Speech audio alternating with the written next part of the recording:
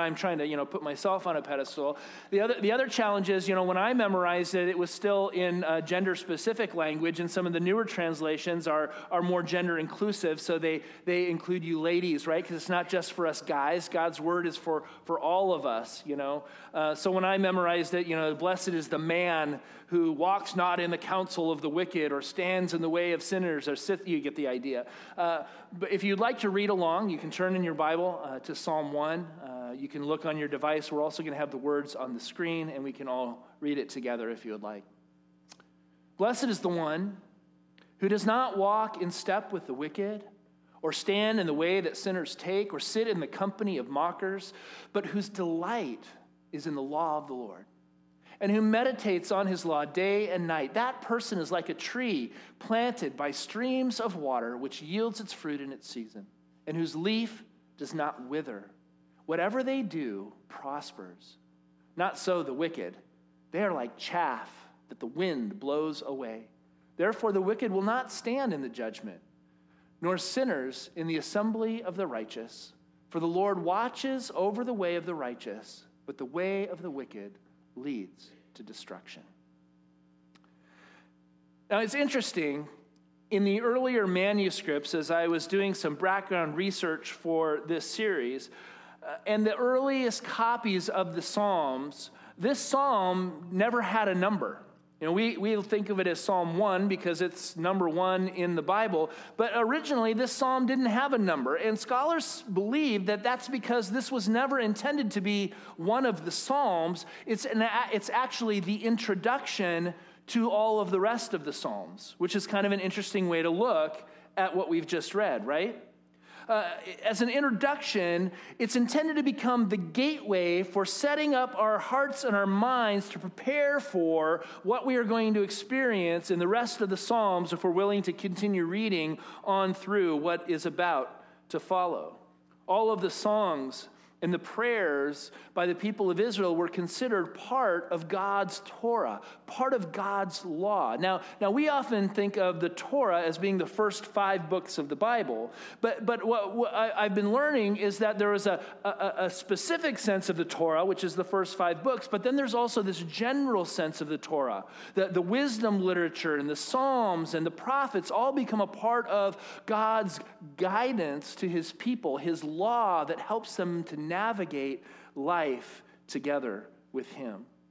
Which means that this broader sense of engaging God's word as his guidance, divine guidance for living the life that he's given us to live, this idea of God's law, God's Torah, becomes a part of how we engage with God and understand how he would guide and direct us to experience the kind of life that he's intended us to live. See, in this sense, that God's law, which we often cringe at the idea of law because we're a nation of freedom, right? We like our freedom. We don't like rules and restrictions and laws. We want to be able to do what we want to do and when we want to do it. But see, God's law for the people of Israel wasn't just a restrictive legal code and a set of ritual practices that they had to follow. It had this larger connotation as well as divine guidance for how to experience the abundant life that God wants us to experience, or what the psalmist calls the blessed life, right? Blessed is the one who follows God's teachings.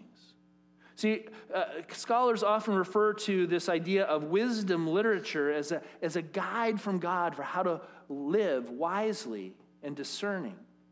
Thus, Psalm 1, or this introduction to the rest of the Psalms, is encouraging us as its readers to consider the possibility that there is divine guidance that is to follow. And if we're willing to open our hearts and our minds, that God may actually show up. If we're willing to commit ourselves to reading God's word, we might just find ourselves amazed at who God really is in our lives. See, it's not just reading it for the information, but it's engaging in the scriptures. It's meditating on it. It's chewing on it. It's immersing ourselves in the context and in the stories and in the situations that we will see in the Psalms, and to prayerfully allow those words to be God's words communicating to us in our lives and in our situations. Structurally, if you look at Psalm 1, it's arranged in a series of 2-verse comparisons between the lifestyle and the outcomes of 2 different ways of approaching life, or 2 different paths that we might follow. One that leads to experiencing a life of blessing and fruitfulness and meaning, and one that leads to more of a dried up, withered, and meaningless end. The underlying question of Psalm 1 I'd like to suggest for us this morning is, which one do you want to follow? Which path do you want to walk in your life? You see, in these 2 different ways, there's some negative examples of what not to do and a positive example of what to do. And Psalm 1, therefore, doesn't assume that life is going to be perfect and that life is going to be easy and everything's going to be rosy and we're never going to have any complications. In fact, just the opposite.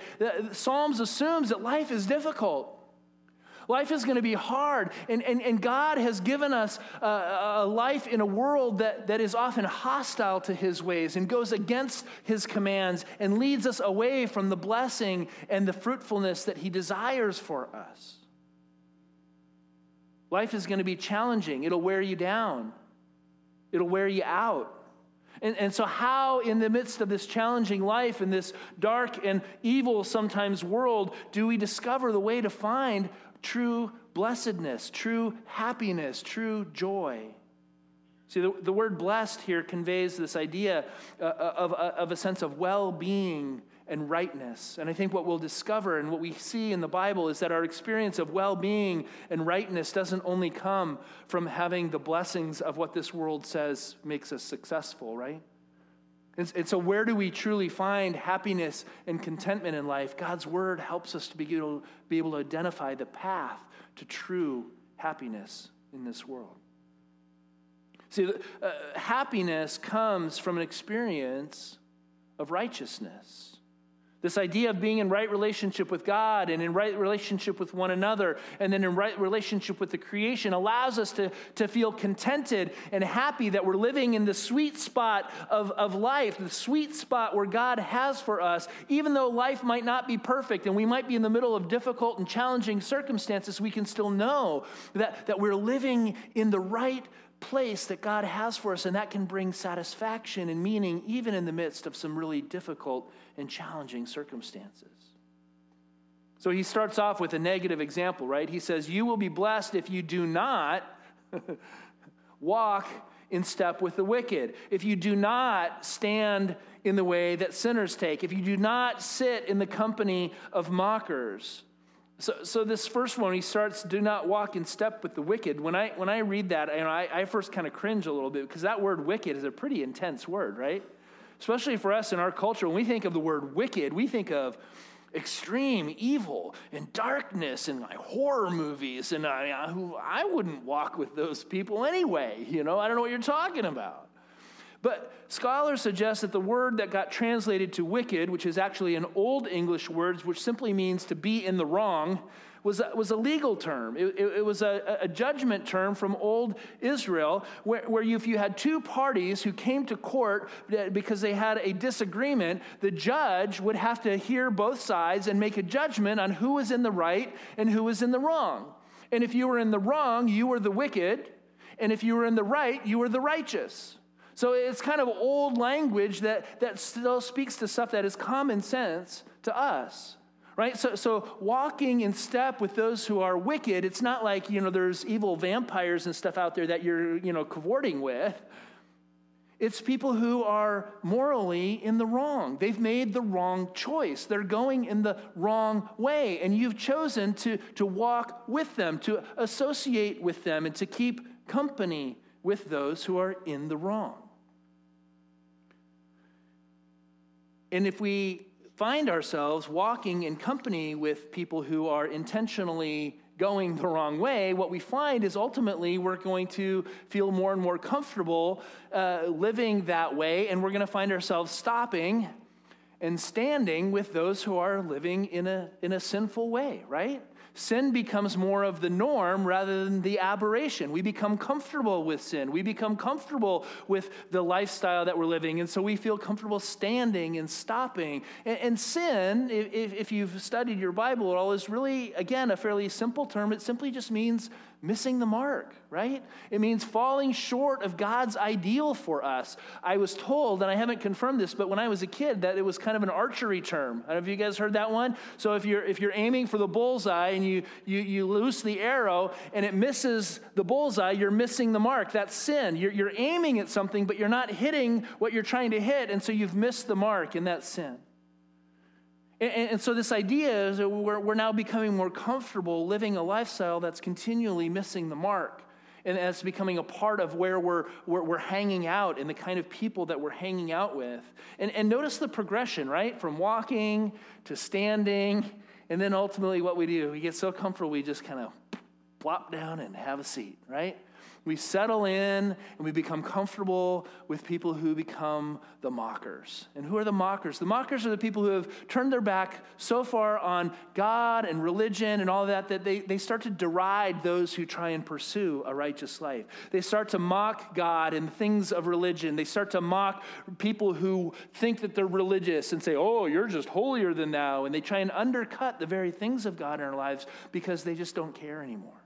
And now what we've done is we've gotten out our camping chair and we've folded it out. We've gotten the cooler next to us and we've plopped down and put on our sunglasses and we've joined the crowd that is just going to ridicule all those who think that they can have any hope of ever pursuing this blessed life that God has invited us to experience.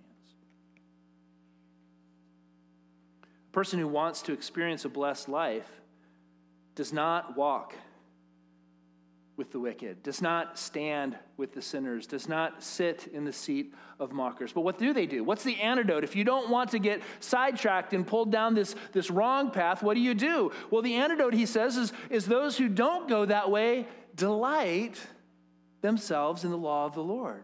And they meditate on his law day and night.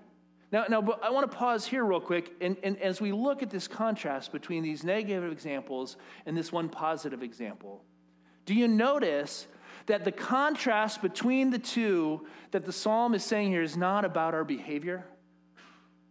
Think about it. He's not talking about our behavior. What's he talking about? He's talking about the external influences that we choose to allow to impact our lives. It's an interesting twist, right? Oftentimes we think about it's our behavior that leads us where we want to go, but really he's saying the starting point is you have to look at what are the influences that you're intentionally exposing yourself to that will take you down one path or the other.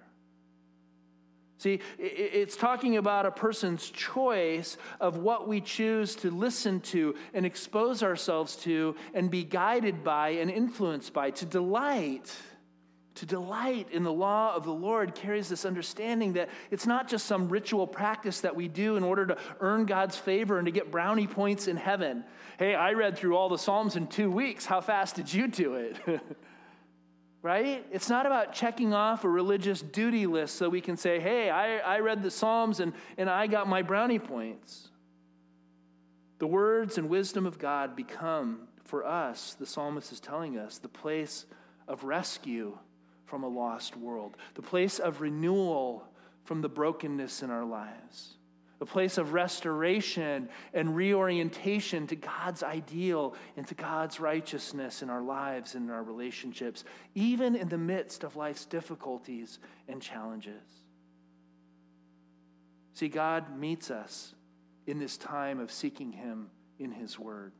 God's presence and power are revealed to us, and we become amazed at the depth of God's love and his grace and even his power to meet us in those dark and those lonely places. How personal God is and how persistent he is to pursue us and to never let us go because he loves us and he cares about us and he doesn't care where we've been and he doesn't care what we've done. We are amazed by how God continually draws us back to himself. But we get that from spending time in his word, where his Spirit reminds us of who God is in us and to us. See, the people who get that, the people who are willing to walk down that path, the people who are willing to spend the time to invest in seeking God through God's word become like people who are like a tree that are planted by streams of water, where their roots go down and they never lack for nourishment and they never lack for being thirsty. They don't get dried out and withered even in the hard times of life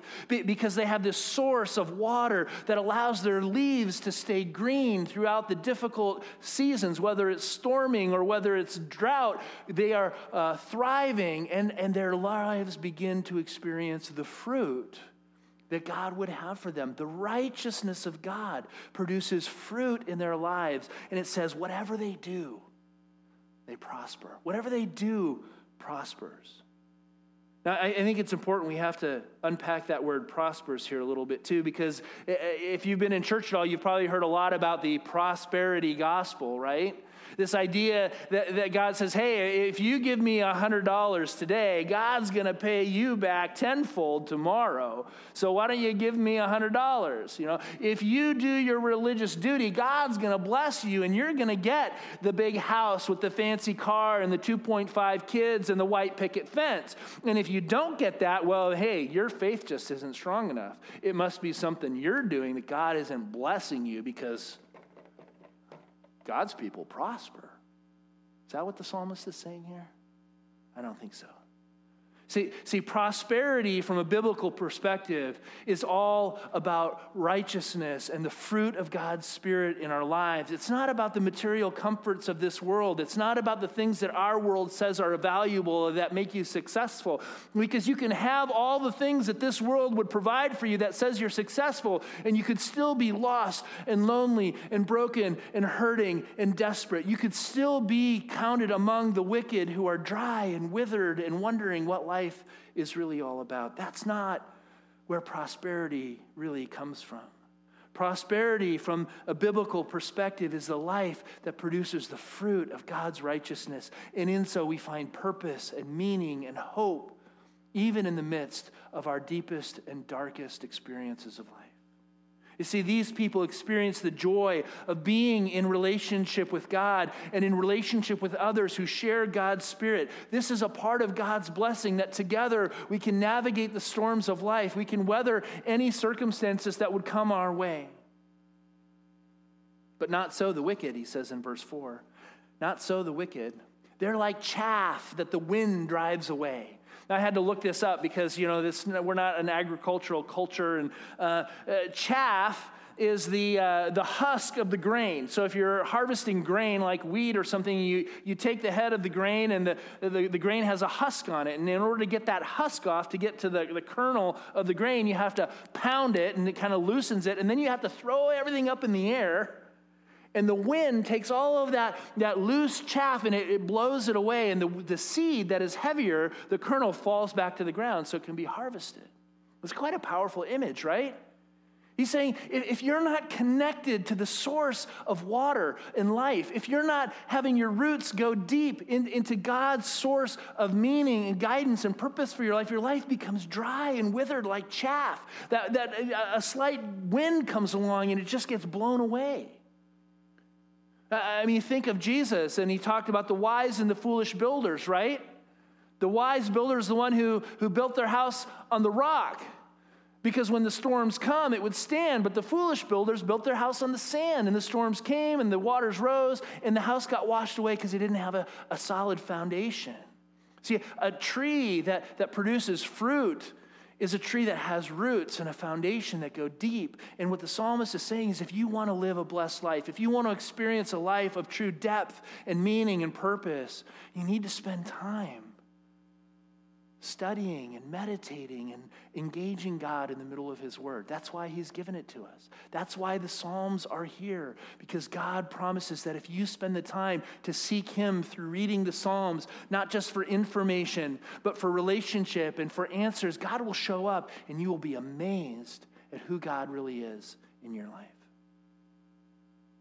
Therefore, the wicked will not stand in the judgment, nor sinners in the assembly of the righteous. They won't be able to be counted among the righteous. They won't be able to show up in the end because they'll have been blown away by the wind, right? Because the Lord watches over the way of the righteous, but the way of the wicked leads to destruction.